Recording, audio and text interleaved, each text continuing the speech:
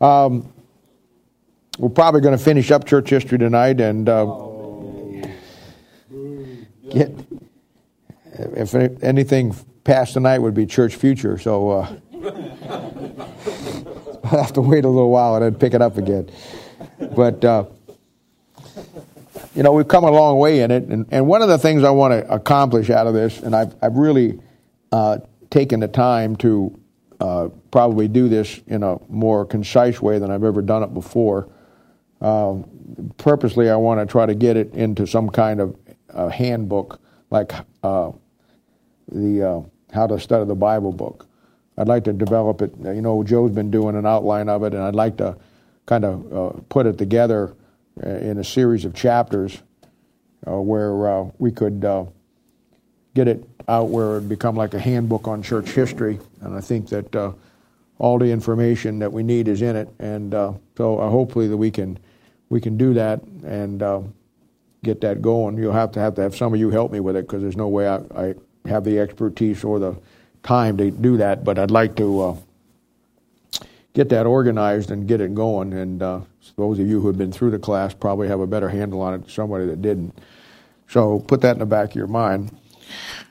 Last week we really started the final phase of church history, which is our own 20th century. And I know we're in the 21st century, but the 20th century was a very interesting time from Christianity, at least from my standpoint.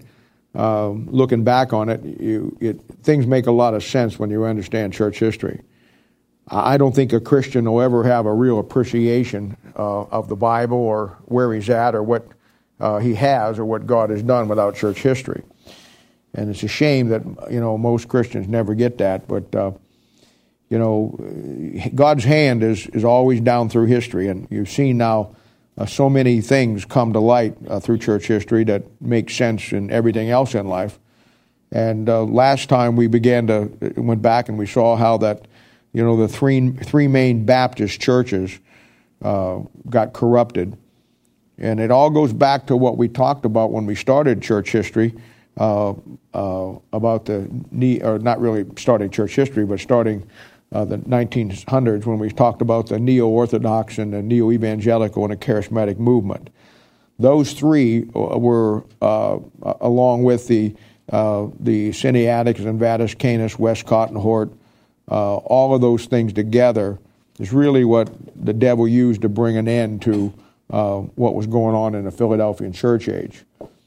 And, again, Sunday we talked about the great concept of God's remnant. And that is such a great concept to understand down through history and understand where you're at today.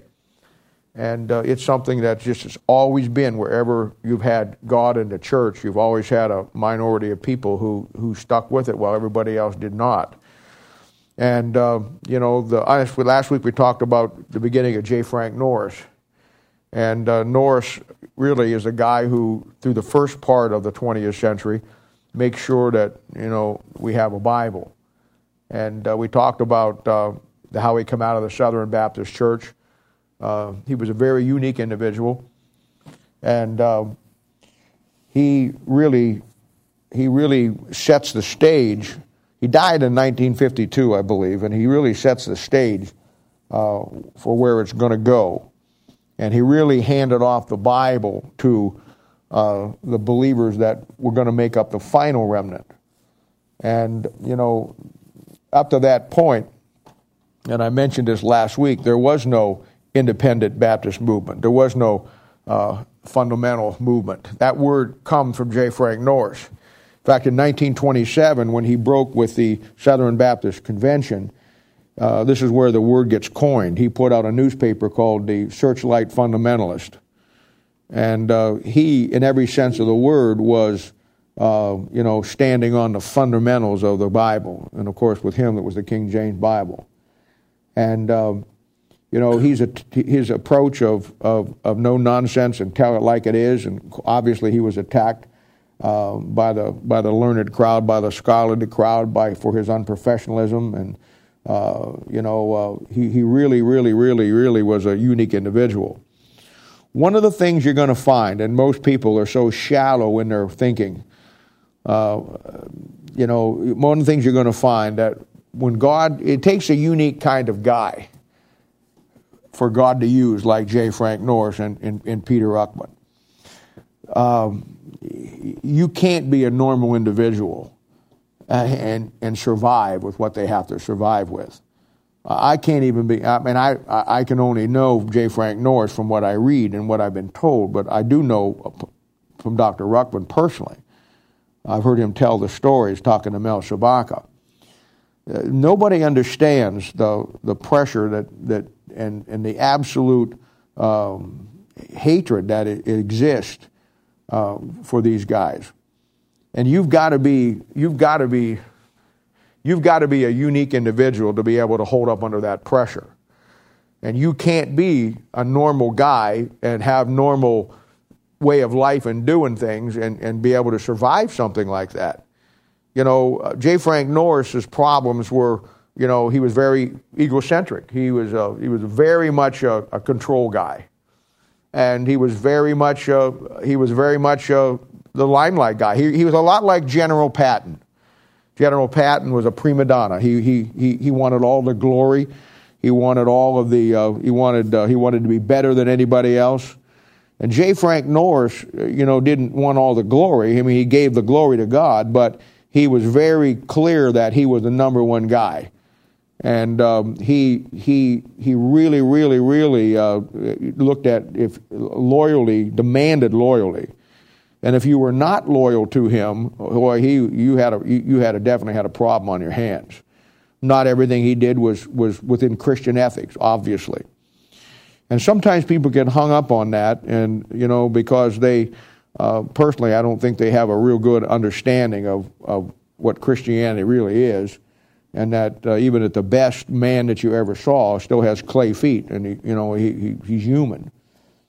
And but J. Frank Norris, he had his problems, and he was an egocentric. He wanted, but he had to be. He had to be. He wouldn't have survived any other way. You cannot. Everything in life is a trade-off, and you cannot be bulletproof, ironclad, and withstand atomic blast of the Southern Baptist Convention and all the liberals on planet Earth, and especially the Catholic Church, and be a socialite. It just doesn't happen. You're going to have a trade-off someplace along the line that in your character, in your nature, and because it takes a special kind of guy. And I think that, if you would go back into Bible times, you would find that John the Baptist was probably a lot that way. He was completely out of touch with the mainstream, yet he was in touch with God. Moses was probably a lot the same way. And you find that great men that God has used in a mighty worldwide way, they're not like you and me. And sometimes we look at their frailties on the one side, but because we don't see the whole picture and understand who they are, we get caught up in that, and we lose sight of the fact that God, he was exactly the man God needed, and God just doesn't look at things as crucially and as critically as we do sometimes. And with J. Frank Norris, his ethics sometimes were questionable in things that he did. As well as some of his dealings with the brethren. But he was a no-nonsense guy. And the bottom line is, in a time when God needed something for a nation that had rejected God and rejected the Word of God and had apostatized into hating the Bible and Bible denying and Bible correcting, he found a jet-propelled atomic sledgehammer in J. Frank Norris. But J. Frank Norris, to do what he did, is going to be a trade-off in him someplace. And obviously that, God used him for what he wanted to use him for. He reminds me of, again, as what the prophets must have been like. And see, we only get a snippet of it by just reading the Bible. We don't see the everyday lives, the personalities, the eccentric things that the prophets must have been. Because they were hated as much as J. Frank Norris ever was, and they were on the outside looking in, and many times their lives were in jeopardy, and as the Bible says in the book of Hebrews, many times they were killed by their own people. And, from start to finish, the stamp of the New Testament aspect of a church, and the Holy Spirit of God was evident on his church and in his ministry that he had. And I don't know of anybody on this planet today, anybody, I don't even know who could give me a name, who was responsible more for what we have today. And I want to kind of walk you through that to show you how this thing evolved. The only reason we're here tonight, honest to goodness, the only reason we're here tonight and the only reason you have a King James Bible and you have what you have is because of what J. Frank Norris had the courage to do. And certainly more courage than anybody in this room, or if not probably anybody in the world today. And, back then there was 4 men that, and they weren't, J. Frank Norris was a Baptist, but you had J. Frank Norris, you had Mordecai Ham, who was a great preacher. You had Bishop Cannon, he was a Methodist, and he had a guy by the name of Stratton Baptist, who was another preacher. And these 4 men, even though they weren't all Baptists, they were really preaching the Word of God, and they were hated. And these 4 men, by the educated crowd and by the denominational crowd, were called the 4 horsemen of the devil. And obviously they're likening them to the 4 horsemen here in Revelation chapter 6. And they really tore things up. But, the effect that J. Frank Norris has is undeniable. And, you're free to, judge him, think what you want to think about him, and you'll find people to this day who love him and people who hate him. I neither love him nor I hate him. I just appreciate the fact that he had enough guts to stand for me to give me a Bible. And I don't expect people to be perfect. It's not in my nature. People aren't perfect. I don't set myself up for those kind of failures. People make mistakes. God uses people who make mistakes. And there's a tendency for Christians to get so pious and so self-righteous in the fact that they don't see their own sin, but they like to view the sin of everybody else. And that happens a lot with J. Frank Norris. And then given the fact that he was exploited so much, the press, they'd exploited him, and some of the things that he did bothered the brethren. When he shot that guy in his office, that was a very, we laugh about it and we think it's a great thing, but that was a very big thing at the time. The newspapers got a hold of that, and they called him a 6-gun toting preacher, and they had brought him up, not brought him up on charges, but they investigated him. Anytime you shoot somebody, there's going to be some kind of investigation. And even though it came out as justifiable homicide, where he was self-defense, the guy had clearly threatened him on the phone and came over to Norris. Norris didn't go to him. He was clearly defending himself. You can understand what the devil would do with something like that. And so, and then by the time the story gets told, 5-10 years later, that's just the way it goes. So a lot of it that you hear about him, has been blown out and exasperated beyond belief. But he had his issues. There's no question about it. He dies in 1952. But what he does is he sets the stage for the last men who are going to carry the Word of God to a lost world. And through his school that he develops, the following men, and this is just a sampling of them. These are the ones that I have known personally. There's many, many more. Are put into the ministry, and from this we get where we're at today. And this is what I really want you to see. I already told you that up to this point there were no fundamentalists. There was no independent movement. And for the most part, anybody who believed the King James Bible was certainly in a remnant. Well, when J. Frank Norris come out and he starts his own school, he takes a lot of the boys out of the Southern Baptist Convention who felt like he did. He had a great following. The young men were drawn to him. He had a great charisma. He really did. He was a showman and a businessman. He had great charisma. He had great preaching power. And people, young men especially, were drawn to him. And so you find that he basically sucked off the dross or the best part of the Southern Baptist Convention when he left, because when he kicked the door open, a lot of preachers and a lot of kids, now that he had the stability and the strength to do it, they followed him. And when he started his school, that school was based on the King James Bible. And he took in a lot of students down there, and some of the ones who came through him. And I remember, my pastor in Ohio, Canton Baptist Temple, Dr. Harold Henniger, He died a number of years ago. But back in the 70s, when I was just starting to learn this myself, I asked him one time, I said, I had just, gotten my feet wet with what happened in J. Frank Norris. And I asked him, because I knew he had went to Norris's school. And at that particular time in my life, I really didn't understand the gravity of it all, And I remember asking Harold, I remember asking him, what was it like to be under Norris? And he kind of laughed, and he was in his 60s at this time, He kind of laughed, and he said, it was quite an experience. And he said, we had class in the campus there, and we'd be going across the campus. And he said one of the things that J. Frank Norris was famous for is he had a radio program every day on the radio. And you'd be walking to class, and old J. Frank Norris would come up and grab you by the arm and says, "Come on, son, you're going to preach on the radio today." And he says he'd take you in and turn you loose on the radio. And that's the kind of guy he was. And it's a thing where it was quite incredible, that and I didn't appreciate it then like I do now, to be under a man, Harold Henninger, that had been with Norris.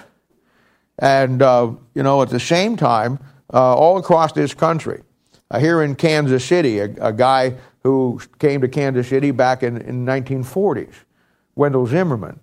And he was a radio preacher, as all the guys were back then, because there was no television yet. All the guys were radio preachers, and you could not hardly turn the radio on without getting clobbered with the Word of God. And old Wendell Zimmerman came here, and down into town someplace, I forget exactly where it was, but they took an old converted gas station, and that became the Kansas City Baptist Temple. And he founded the Kansas City Baptist Temple, and he was a King James man all of his life. And he came out of Norris's church. Later on, about 1975 or 4, he went to Florida, and Truman Dollar took it over. But then he continued to pastor up to his death down there in Florida. And the reason I ask her is because they're married into the Zimmerman family, her sisters, right? Yeah. My parents went to the church that started on 39th Street. Yeah, where was it again? It was a garage on 39th Street. 39th Street, that's where it was, down the inner city. The garage is gone now. They put some kind of office building there, but that's where it was. And I remember them even back then, when I first came here, telling the stories how that when they got their little church, they went in, it was a garage or a gas station, and they scraped the oil off the floor, to have their first church service, and put sawdust down, to soak up the oil that was in the thing. It had been a garage for years and years and years, and sitting chairs down there, and that's where it started. Then it moved over on Swope Parkway there. That building's tore down now, and now it's that was where Wendell was, and then when Truman came, then they moved over there on 55th Street and Blue Ridge Cutoff. But Wendell's church was down there on 50 Highway. Little Blue Parkway, Swope Parkway, yeah, Swope Parkway. And it's tore down now. You had Beecham Vic. Beecham Vic was co-pastor. J. Frank Norris, what he did is he started the two biggest churches on the North American continent. One of them was in Dallas, Fort Worth, Texas. The other one was up in Detroit, Michigan. And that one was called Temple Baptist. And his associate, after they got going, was a guy by the name of Beecham Vic. And Beecham Vic was a great preacher. And basically what happened is Norris pastored the church in Dallas, Fort Worth, and Beecham Vic pastored the church in Detroit, but they both were Norris's churches. They were huge churches, 3,000 people. And, they basically were, he was the key guy there. We'll come back to him in a minute, and I'll show you how this thing develops. You had John Rawlings. John Rawlings is out of Norris's school, and he pastored the Landmark Baptist Church in Cincinnati, Ohio. And he was a great guy. He was a great preacher. I got a guy by the name of Claude Borman, Reggie Woodworth. Reggie Woodworth was a teacher down at Baptist Bible College, and we'll see how that got going here in a moment. But he's one of Norris's guys. And Dallas Billington. Dallas Billington was not directly out of Norris's group, but Dallas Billington was affected by all that was going on during this period of time. And I told you last week about the book God is Real. Joe while we were talking about it, got online on his phone and bought it on eBay or wherever he bought it from, and read it this week and told me that, without a doubt, I was absolutely right. It was the single greatest book you ever read. What, that, Joe? Great book. Just a great book. What did it cost you? $9. You can't beat that. Bob Gray is another one who was a great pastor.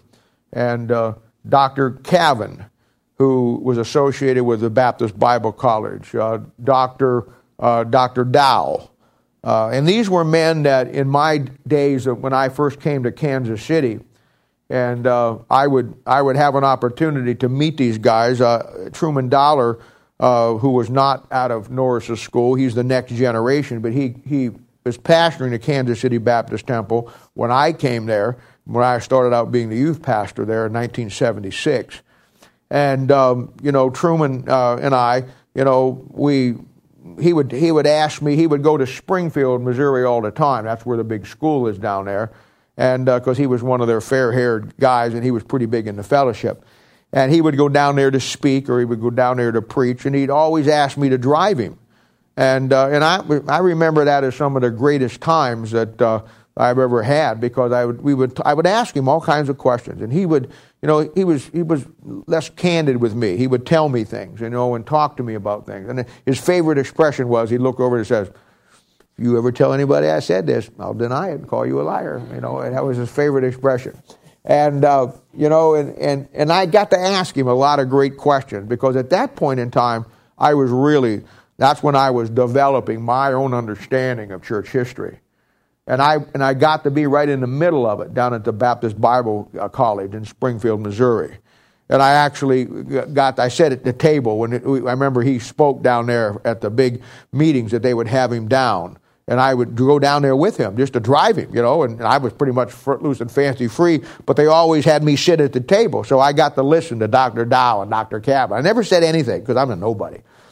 But I got to listen to them talk, and I got to hear, the way they were and see the things that they did, and it was quite interesting. And both those guys were pastor of the big Baptist church down there, which was called High Street Baptist Church. And Dr. Cavan and Dr. Dow at times was part of that, and they were pastor of that church, and also over the school.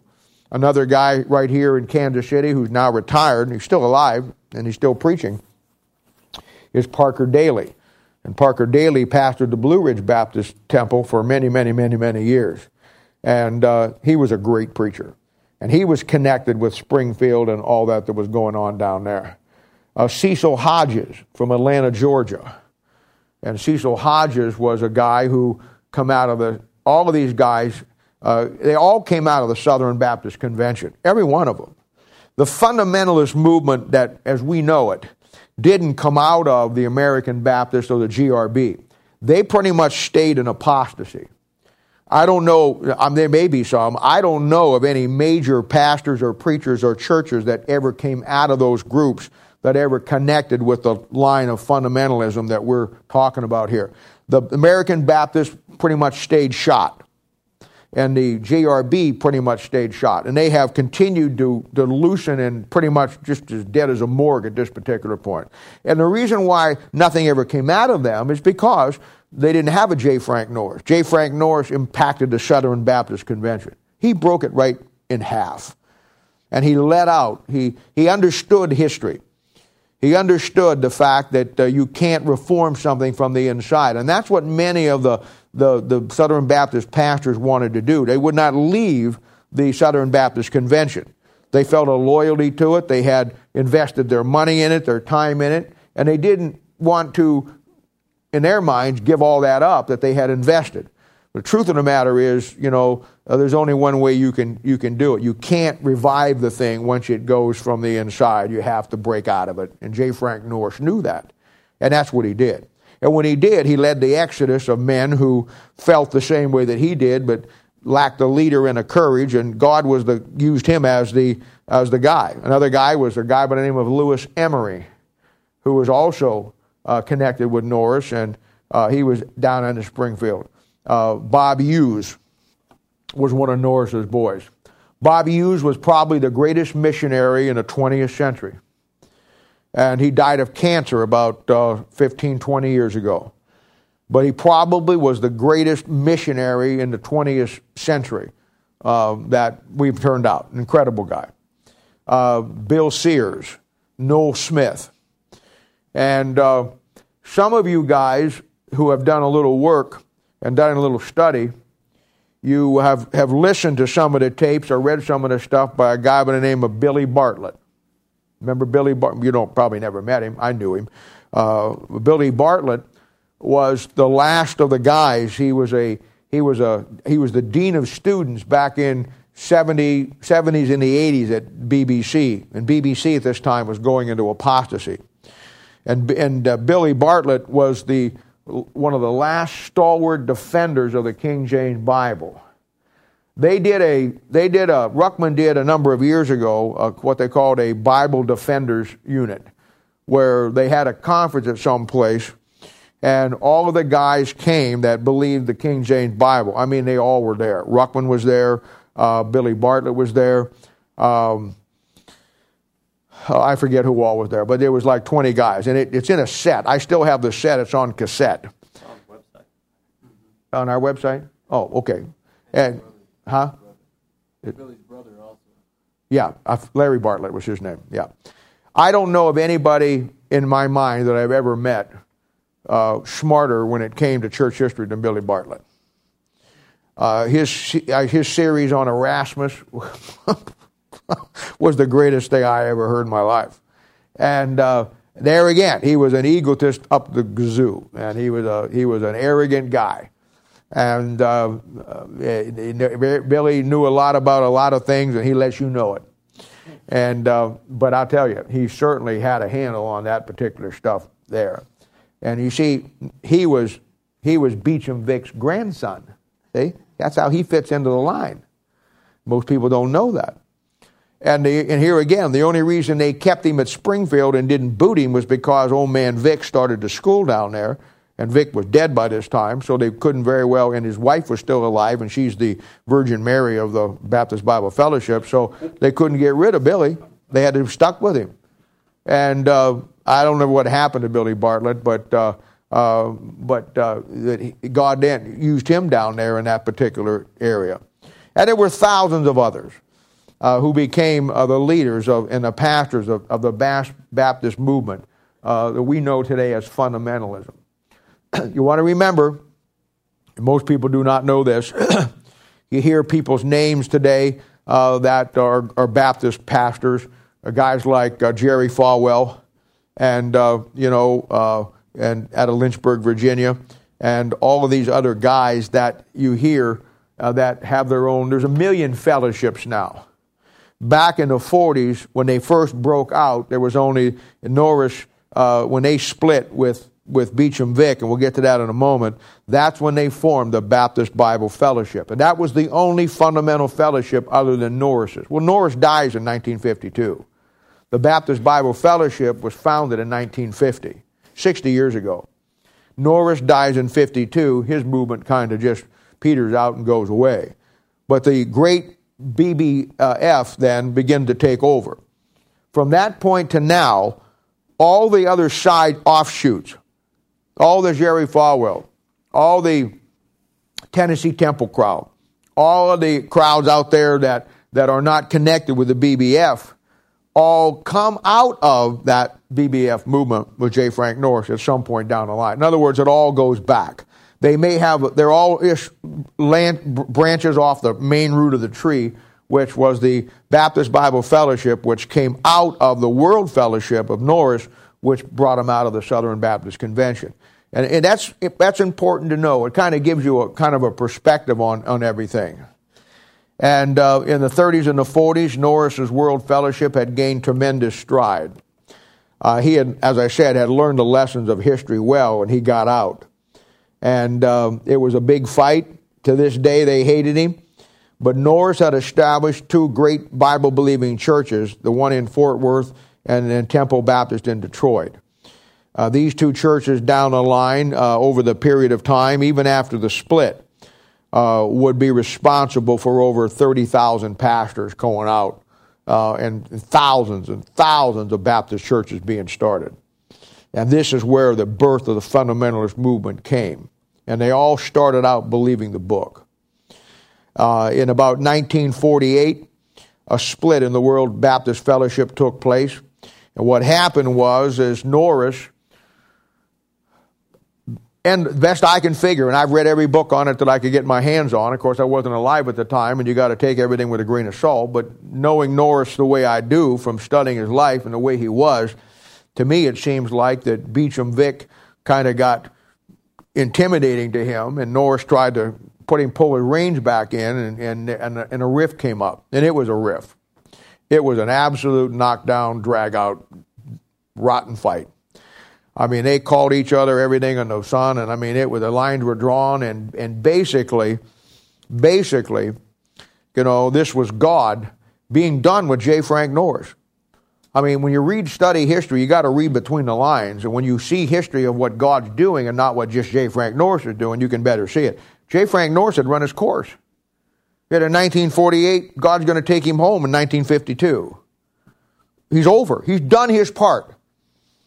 But God knew that J. Frank Norris wasn't going to walk in and say, hey, I'm done, I'm going to retire. That wasn't J. Frank Norris. So God had to bring about the riff, and the guys who left Norris were guys who saw the old man for what he was and how he was controlling things, and he had come to the point in his life now where he was somewhat paranoid and eccentric over things, and just it was time for him to go. He'd run his course. So when they split in 1948, Beecham Vick comes out. Norris keeps the church down in Dallas-Fort Worth. Beecham Vick takes the church in Detroit, which now becomes Temple Baptist. And when they split from the World Baptist Fellowship, most of all of these guys that I just listed, and many, many more, they go with Beecham Vick. And in just a short time, they reorganize into their own fellowship, which becomes what we know as the Baptist Bible Fellowship, whose headquarters are in Springfield, Missouri. And the church that comes out of that down there is the High Street Baptist Church. It's called High Street because it's on High Street. That's the street it runs on. And so what happens is a split in the World Fellowship took place in 1948, and Beecham Vick and the above pastors that I mentioned, with many, many more, they broke from the World Fellowship, and in 1950 they started the Baptist Bible Fellowship. I've got a book that I think is probably one of my most cherished possessions, and it's not even a book, and I don't even know where you would get one today. But it was written on their, it must have been their 40th anniversary. Billy Bartlett wrote a detailed history of the beginning of the Baptist Bible Fellowship in Springfield, Missouri. It's about that thick. And it's not really a book, it's more like it's not even a hardcover.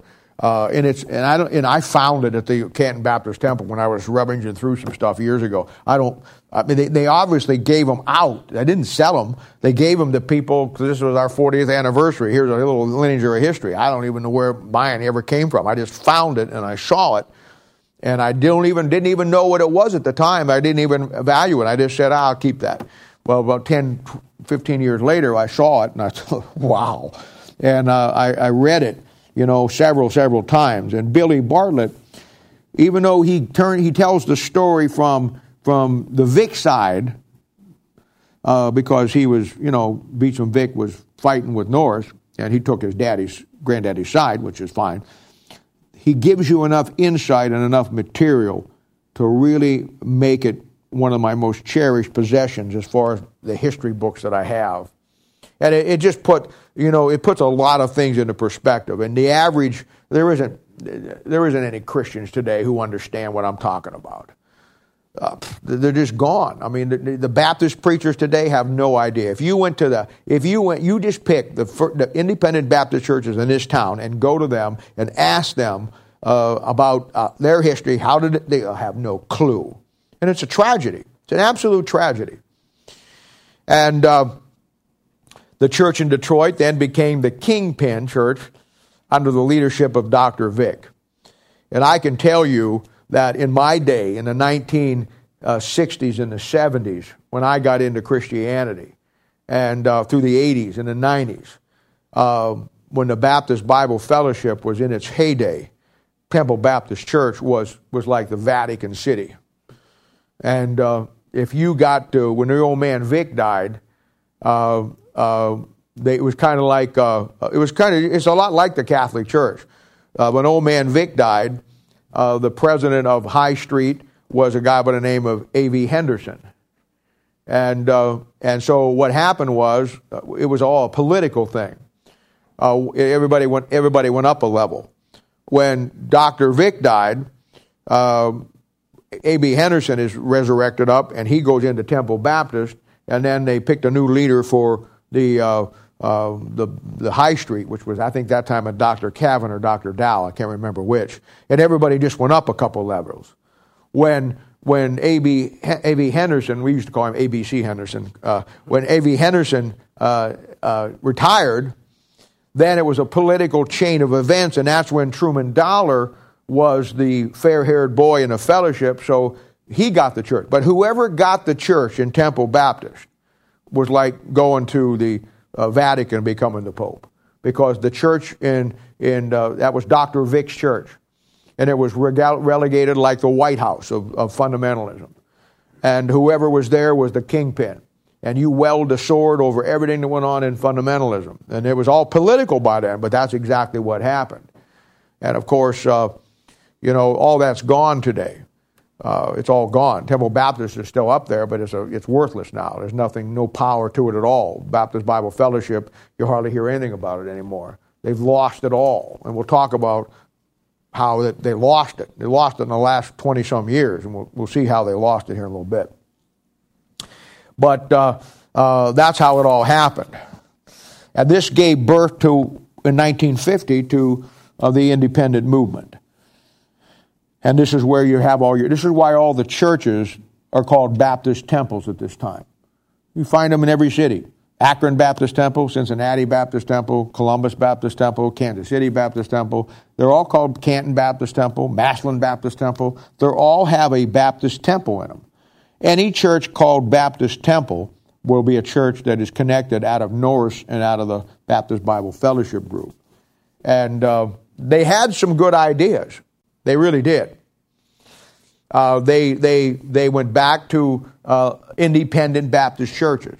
The original concept of independent Baptist churches was against the Southern Baptist crowd, because the Southern Baptists were not independent in any way, shape, or form. They were co-op churches. By that I mean that there was a central Southern Baptist committee by which every Southern Baptist church had to hold allegiance to. They sent you all the Sunday school material that you would preach. You didn't have the ability. You should not have your ability if you were a good Southern Baptist. You used the Sunday school curriculum that they sent you. They sent you your pastors. You really didn't do anything. When you took up your offering, a portion of that offering went back to the co-op to fund all of the stuff that's being done.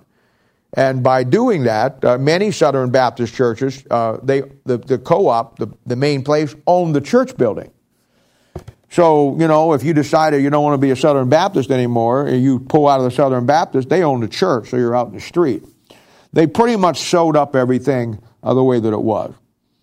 And may I add this to it? The Southern Baptist Convention, the concept of it, the Cosa Nostra, the Mafia, the KGB, the CIA, they never had anything on the Southern Baptist hierarchy. The Southern Baptist hierarchy is the most demon-possessed, most unbelievably satanically controlled organization on a planet Earth, outside maybe the Roman Catholic Church. And they care nothing about the things of God. To them, it's just like politics in Washington. The corruption is unbelievable. It's all politics. And, that's one of the things Norris has wanted to escape.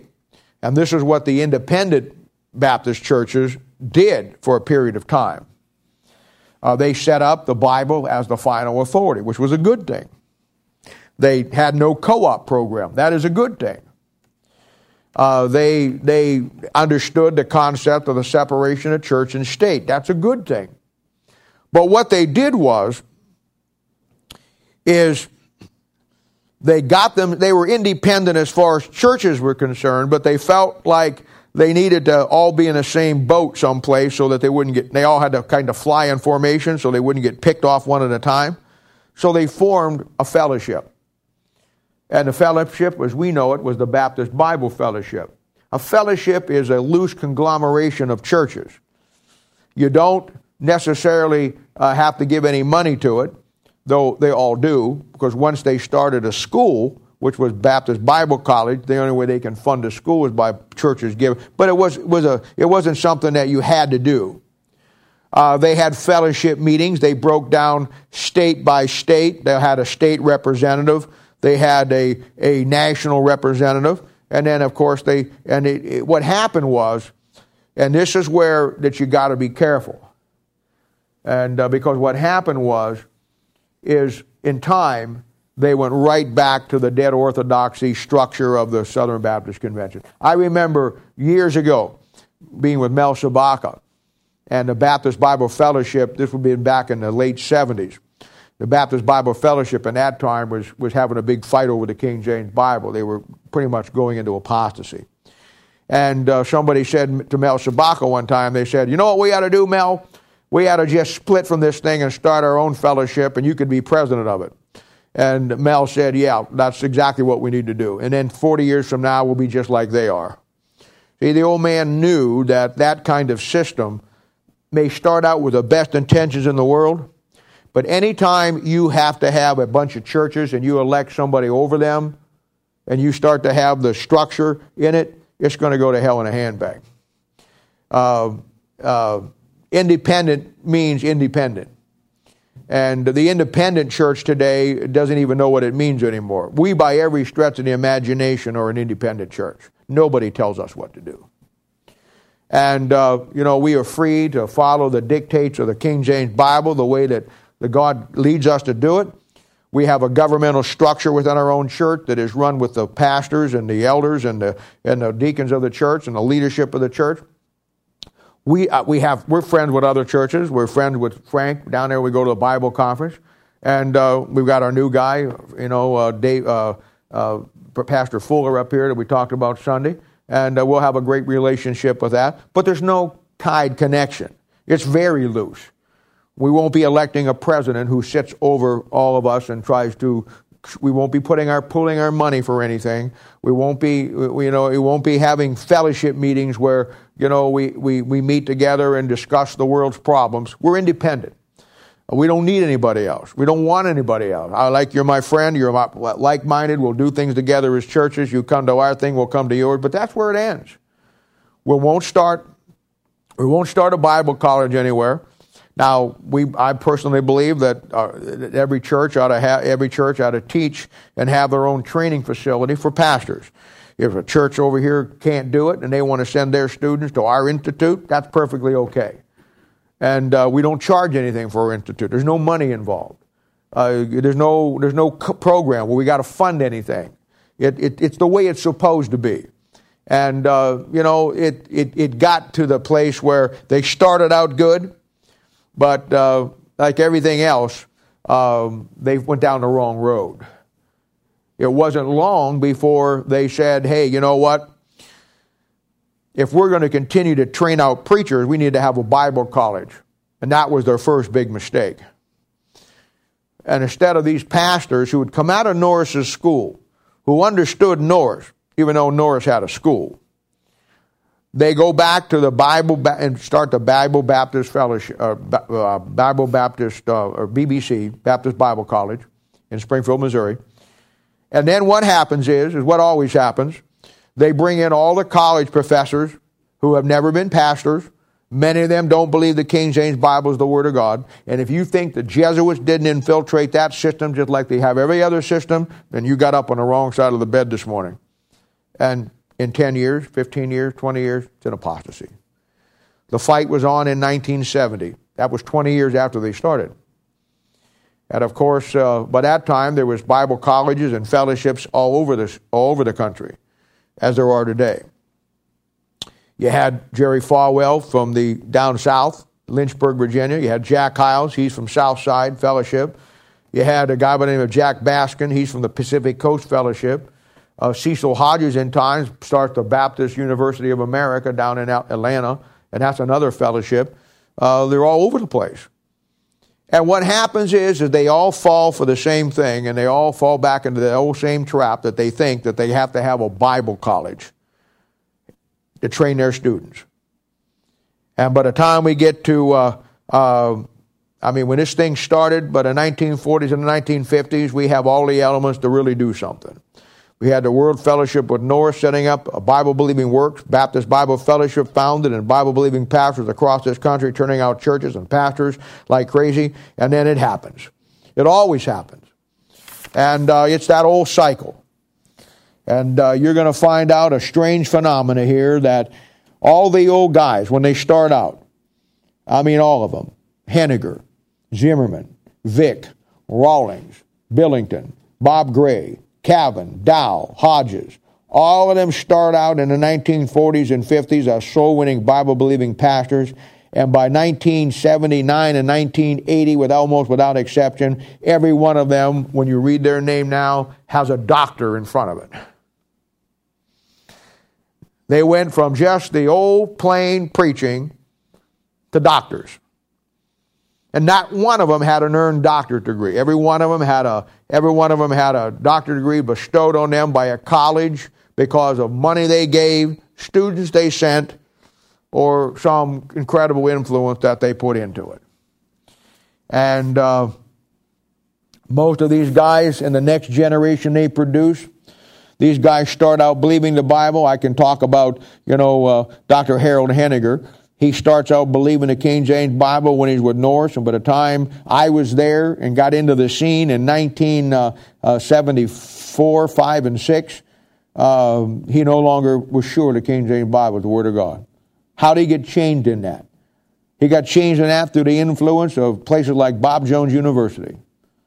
And Bob Jones University was a great anti-establishment to the King James Bible. And they were turning out students, and the music director that we had at the Canton Baptist Temple, that was the nemesis of Mel Shabaka, who never went to Bible college anywhere, was trained at Bob Jones University. So the Mel's standing on the King James 1611, and Bob Johnson from BUA is standing on the NIV. And Henninger's caught in the middle. And we were sending, the big riff was, that all these schools would raise up their kids, and then they send them off to Bible college. You train them up and train them in the Bible, then you send them off to Bible college, and they'd come back agnostics when it come to the Bible, not believing in the Bible anymore. In other words, the very Bible college you sent them to destroyed their very faith in the Bible. I heard Mel Shabaka one time at a fellowship meeting give the greatest analogy I ever heard in my life of how stupid you Baptist preachers were. And he didn't pull any punches. And for whatever reason, they'd always like to have him preach, but he just took the hide off of them.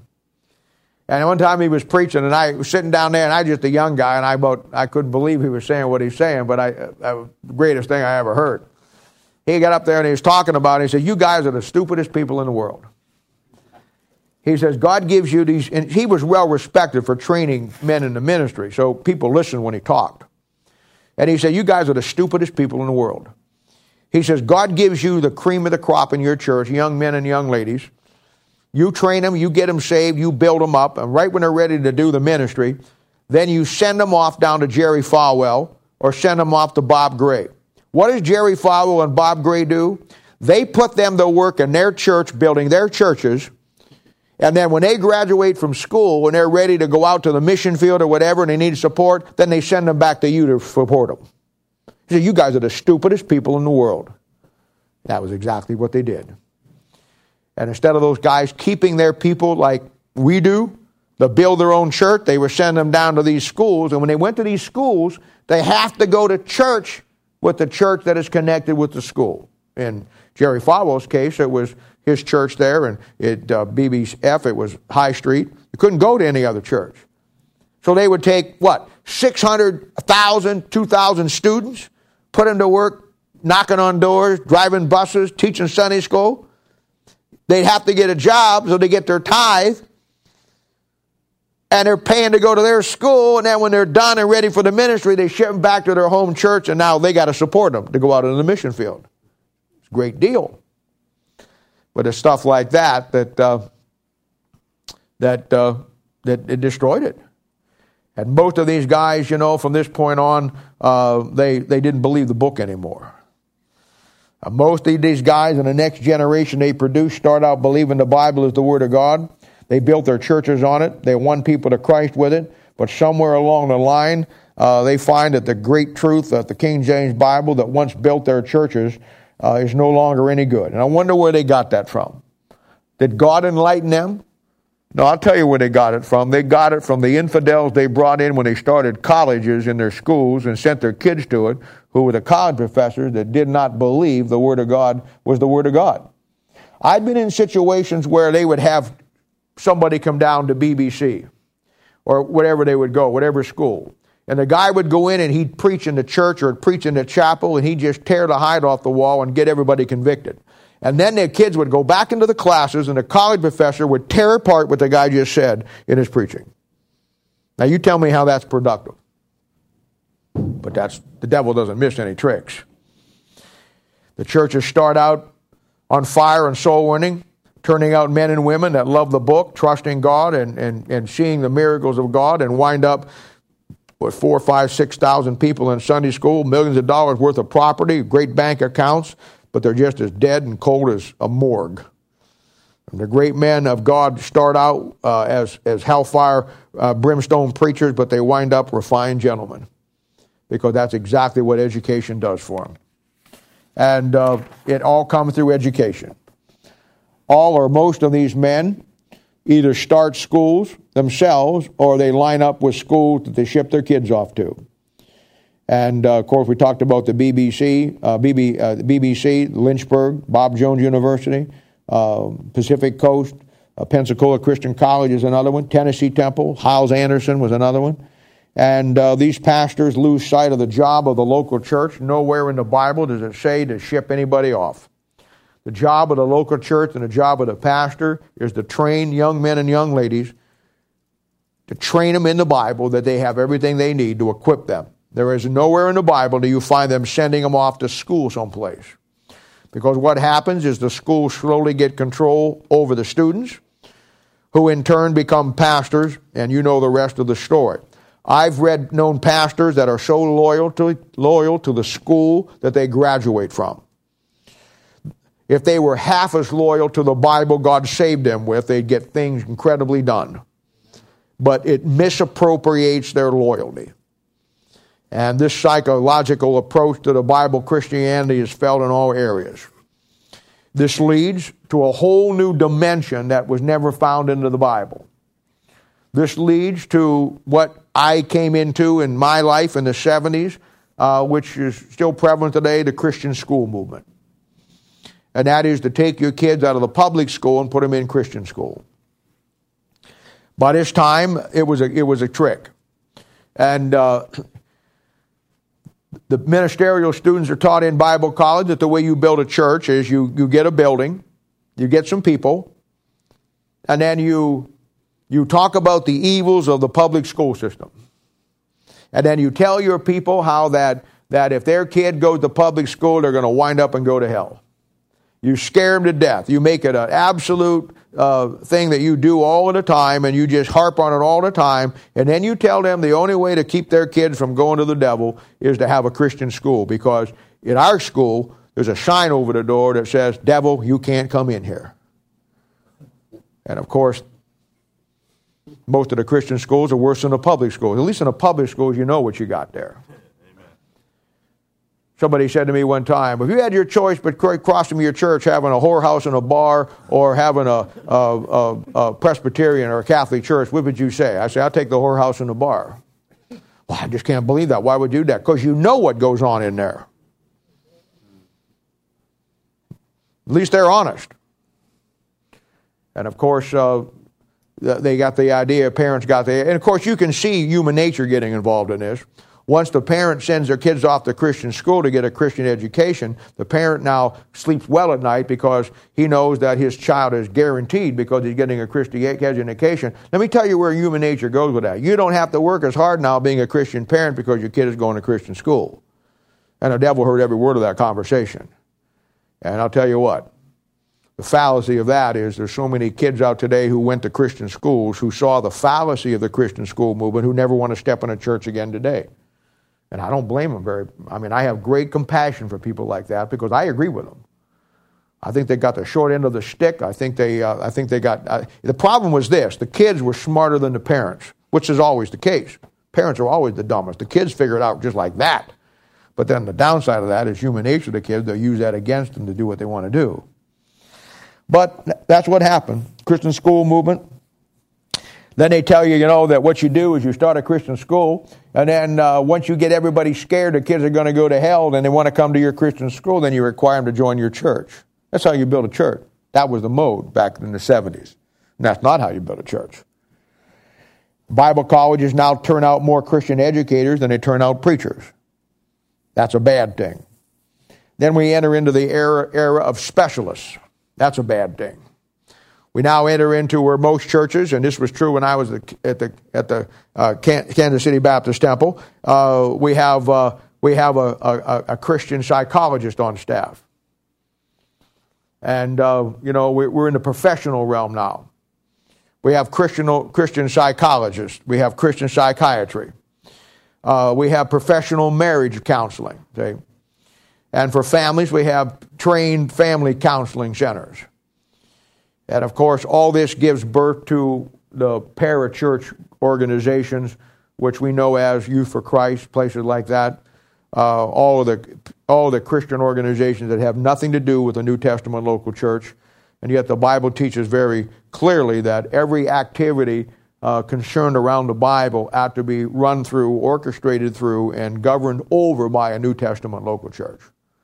I remember as a youth pastor, the big rift between the Baptist churches in Kansas City and Youth for Christ. Youth for Christ, I don't even think they call it Youth for Christ anymore, do they?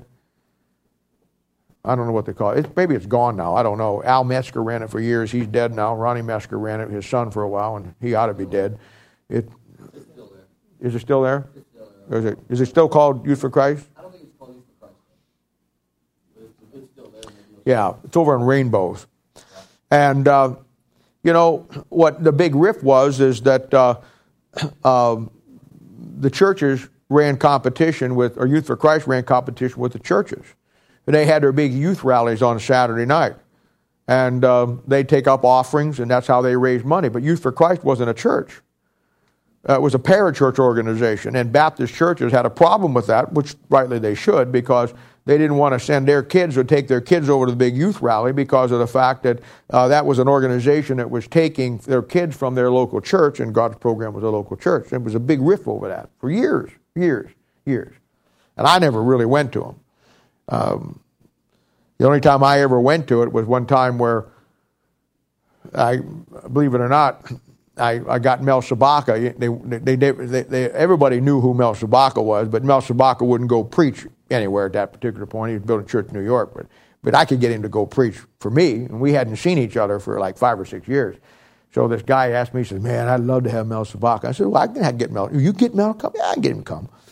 So, "Well, if you get him to come, we'll fly him out here." I said, "Okay, that's fine." I called him on the phone and said, "Hey, I'd like to spend 3 or 4 days together." "Yeah, well, how are we going to do that?" And I said, "I got you set up to preach out here." He said, "I'll come and preach, man. We get to spend some time together." And that's the only time I ever went. He tore the hide off them over there, man. I'll tell you what, he just did. That was the first and the last time they had him. Never asked me to get him back again. Now we move into in the movement in churches of teaching versus preaching. And all of this is the downfall. And all of these things, from the counseling to marriage to the family to the teaching of the Bible, this is all the pastor in the New Testament local church's job. And there's no such thing as a specialist. I don't know of any problem anybody's has or gets or could have or will have or ever hope to get that cannot be solved with sitting down in a Bible and taking the Bible and applying the principles. But That's just me. That's where it's at today. And this also brings in the age of gimmicks and promotions and the high pressure. It's in a time of intense soul winning. It's a time that the emphasis is put on soul winning unbelievably, but for the wrong motive and for the wrong reason. They're not really care about people getting saved, because once they get saved, there's no discipleship. In these churches, the burnout rate was unbelievable. And you'd have a turnover almost completely in your church every 3 or 4 or 5 years. Person to come down and get saved, pastor slap him on the back and say, you need to drive a bus. You need to be a Sunday school teacher. No discipleship, no teaching him the fundamentals of the Bible, no giving him anything. I've heard pastor after pastor and the pastor say this: when you get saved, if you come to church and you get into ministry and you tithe, you'll be okay. And they weren't okay. And after about 6 months to a year of taking a new Christian and putting him into a bus route and working him I don't know how many hours plus his own job, or putting him here and putting him there with no stable spiritual stability in his life, he burns out. And they would lose him. And then, of course, the job of the pastor would be to blame the person that he really wasn't saved and put the blame back on him, instead of understanding fundamentally his church was a flop. But that's it. It was the age of gimmicks. It was the age of, we'll give you something to bring somebody to church. It was the age of church competitions to have the most people we could have. But nobody cared. Everybody wanted a big crowd. I remember pastors that on Monday morning we used to call it Black Monday. It was the most depressing time that you ever have in your life, in most of these pastors' lives, because it was like you build up for Sunday. You did everything. You visited people. You did everything in the world. You asked 1,000 times, how many are you going to have on Sunday? How many are you going to have?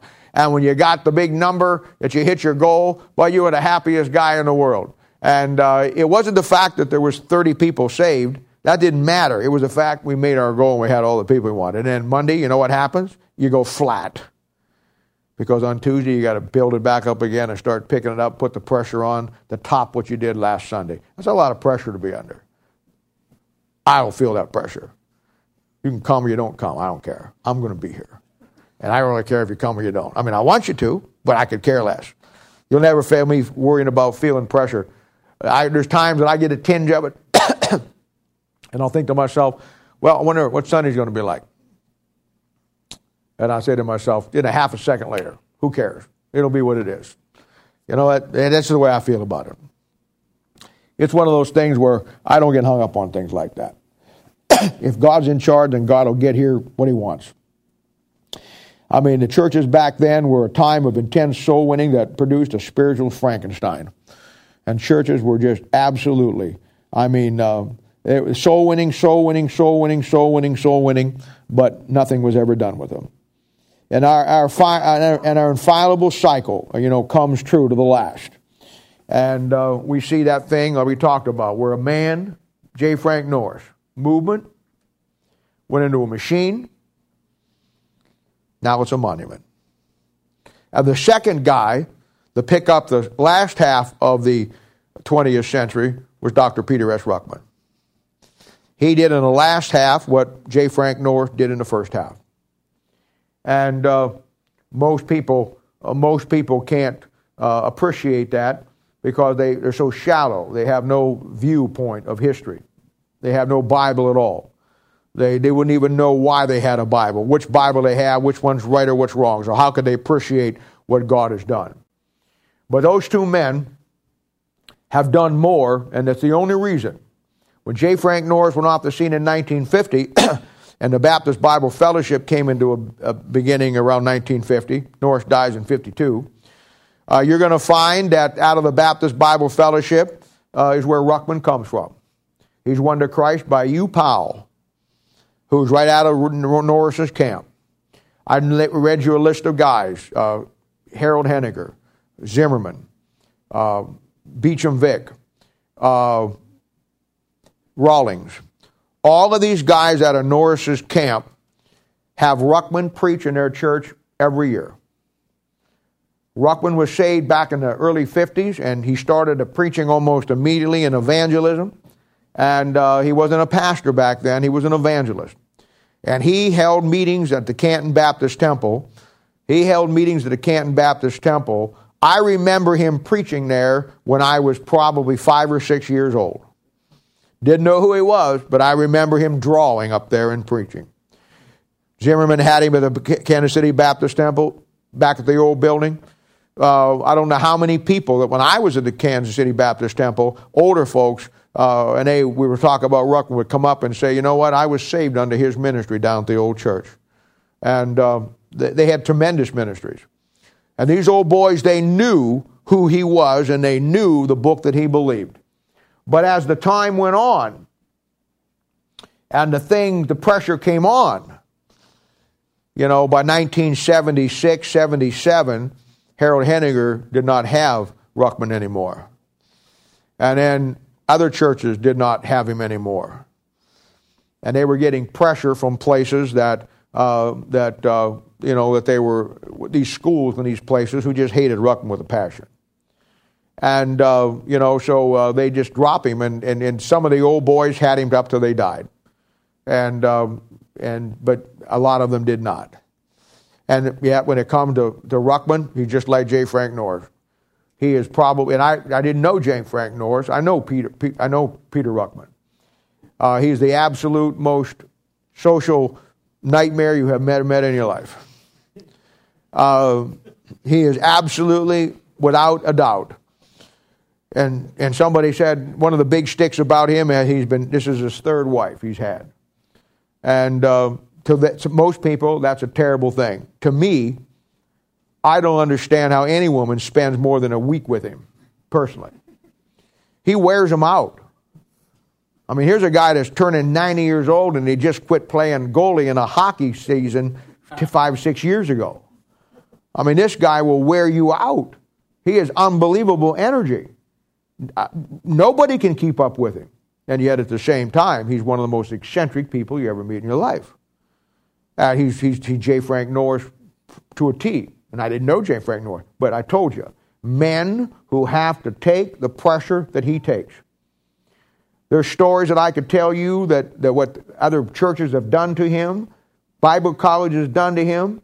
I've known for a fact when he went to places to preach, that Bob Jones University, that good godly establishment, sent call girls to his room to try to entice him, to get him off, and then had somebody watching so they could get something on him. There's people right now on the internet who take pictures and Photoshop them, putting him in bars, putting him in places that he shouldn't be in, and it's unbelievable. He trusts no one. And he can't. He trusts no one. He has a very close, tight circle of friends. And he trusts no one. People say, well, you ask him a question and he won't answer you. He just real gruff. Yeah, you know why? You know how many times somebody's asked me the question and took his answer and took it and turned it around? I mean, it's a thing where, it's absolutely. I know a personal situation where him, me, and Bob Gray and 3 or 4 other preachers were holding a meeting at one time years ago, and we go out to eat afterwards. And there was this guy in this church, and I don't remember his name. It wasn't my church. It was another church. And this guy, the pastor told me, I was friends with the pastor. He told me, this guy has been bugging me to spend some time with Ruckman. So he says, I'm going to let him go out to eat with us tonight. He just wants to go be around Ruckman. And the guy, and he told me this after the fact. So we go to this place to eat, and it's a situation where you can have like all the chicken you can eat, okay? And somebody else you can have all the fish you can eat, all right? Well, Ruckman got the chicken or whatever, and Bob Gray got the fish. And, maybe, it might have been vice versa. But anyway, they got 2 different things. And you're only supposed to eat what you get, okay? So they're sitting around talking, and I'm about 4 down from them, and I'm talking to somebody. I heard the conversation. He tells it on tape. I've heard him say it on tape sometime. And I'm sitting down at a table from him, and I heard Ruckman say to Gray, he says, how was the chicken? And Gray said, it was really good. And Ruckman said, yeah, I should have got the chicken. The fish wasn't any good. And Bob Gray said, well, there's, I'm not going to eat that. There's 2 pieces left. Go ahead and have one of those. Well, Ruckman, he'll eat anything and won't eat him first. See? So he ate both pieces of chicken. You know what that bird did? That bird went around the next day and for the next 6 or 7 months talking about Ruckman cheating that restaurant because of the fact that he didn't order the chicken. He ordered the fish and ate that chicken. Now, that's the kind of stuff he puts up with. That and a million times worse. And they've clobbered him, lied about him, and it's a price to pay for that book. You might as well know that. And the reason why some of the brethren can't appreciate Dr. Ruckman and what he's went through, to me, it's real simple. You're not willing to pay the same price he's willing to pay, so you have no idea. You ain't going to pay no price for that book. You ain't going to pay anything for it. You're going to just criticize the guy who does so you can have it, but you won't pay the price for it. Nothing gets me in the flesh faster than things like that. I would rather you would say thank you and shut your mouth. But but he single-handedly brought it from J. Frank Norris up to where we're at today. And God was done with J. Frank Norris, took him out of the scene, established what he did, and then had to give them something to hold the line against the apostasy that God knew was going to creep in, just like he did with the J. Frank Norris crowd. And that would be Peter Ruckman. And that's why he today is the greatest. God did something with Ruckman that he didn't do with J. Frank Norris. I got to add this little addendum to it. And it's the difference because of the time period. You see, when J. Frank Norris, he was the bust out guy. He was the guy that he didn't have a lot of. He knew the Bible and he was a great preacher, but he wasn't an intellect by any stretch of the imagination. And God used him to be the breakout guy. But God knew that in the last half of the 20th century, when it was going to go scholarly and it was going to really take off and it was going to really be, that he had to have not somebody that had the ability of J. Frank Norris, but he had to have the finest, keenest mind the world has ever seen when it comes to the English Bible. And here's a guy that holds 5 degrees. He can read and write Greek and Hebrew better than anybody on the planet. I've seen him take on 5 or 6 college professors, Greek and Hebrew guys, and just spit them up and chew them out. Chew them up and spit them out. The guy's unbelievable. I mean, this guy's mind is so unbelievably incredible that it's no wonder. But you can't have that on this end and be the Cleaver family on the other end. You just can't. You can't have the junkyard dog and Ozzie at Herod on the other end. It doesn't work that way. And he is the proverbial junkyard dog. He'll tear you apart. There's no mind on this planet, and I'm just telling you. There is no mind on this planet Earth today as good as his mind. God had him for a specific reason. I don't agree with everything he does, and I think he is what he is. But you know what? I don't get into that. You are what you are. I am what I am. But when God needed somebody to hold a line with the Bible so you and I would have it, that's the guy he chose. Now, you may not like that, but you need to take that up with God because that was God's choice. Maybe you're just upset because he didn't pick you. Yeah, right. And he is the guy that has held that line between those two. And this is the downfall of where we find ourselves today in Christianity. This is why we do not have an appreciation of where we come from. And today, the Baptists have lost it all. Today, where the Baptists were the forefront runners in the early part of the 20th century and up through Norris and up through probably the 1970s, they're gone today. Now it's been all taken over by the neo-evangelicals. That'll be the Saddleback churches, places like that. People who are non-Baptistic in anything that they do. They're non-denominational, and obviously the charismatic movement. And Baptist fundamentalism is dead today. And there are no great Baptist churches today. There's not any. And I don't care how many they're running. They're all just treading water. The real movement of evangelism today, which is a false evangelism, is the neo-evangelical movement and the charismatic movement. The neo-evangelical movement turns out milquetoast Christians by the thousands. The charismatic movement turns out no Christians. They just turn out phonies, people who think they're saved. The charismatic movement, in my mind, is the most demon-possessed organization within Christianity that you're going to find today. And I believe that they are the counterpart to everything that's going on, and they will be the thing that ushers in the Antichrist along with the neo-evangelicals, because none of them have any doctrine. And where the neo-evangelicals, they have the salvation in many cases, they don't have any doctrine or any truth. And the charismatic have nothing but emotions. And they don't have any truth, they don't have any doctrine, they don't have anything. And their salvation is based on their feeling, and that's not biblical salvation.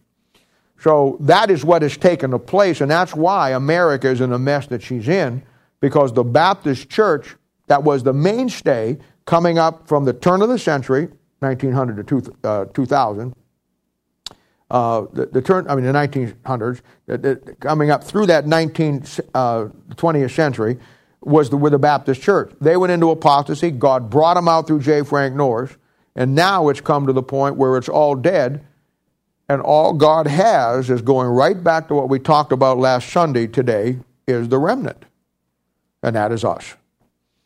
And if you're a member of this church, not that this church is any special, it's only special in the fact that this is a remnant church.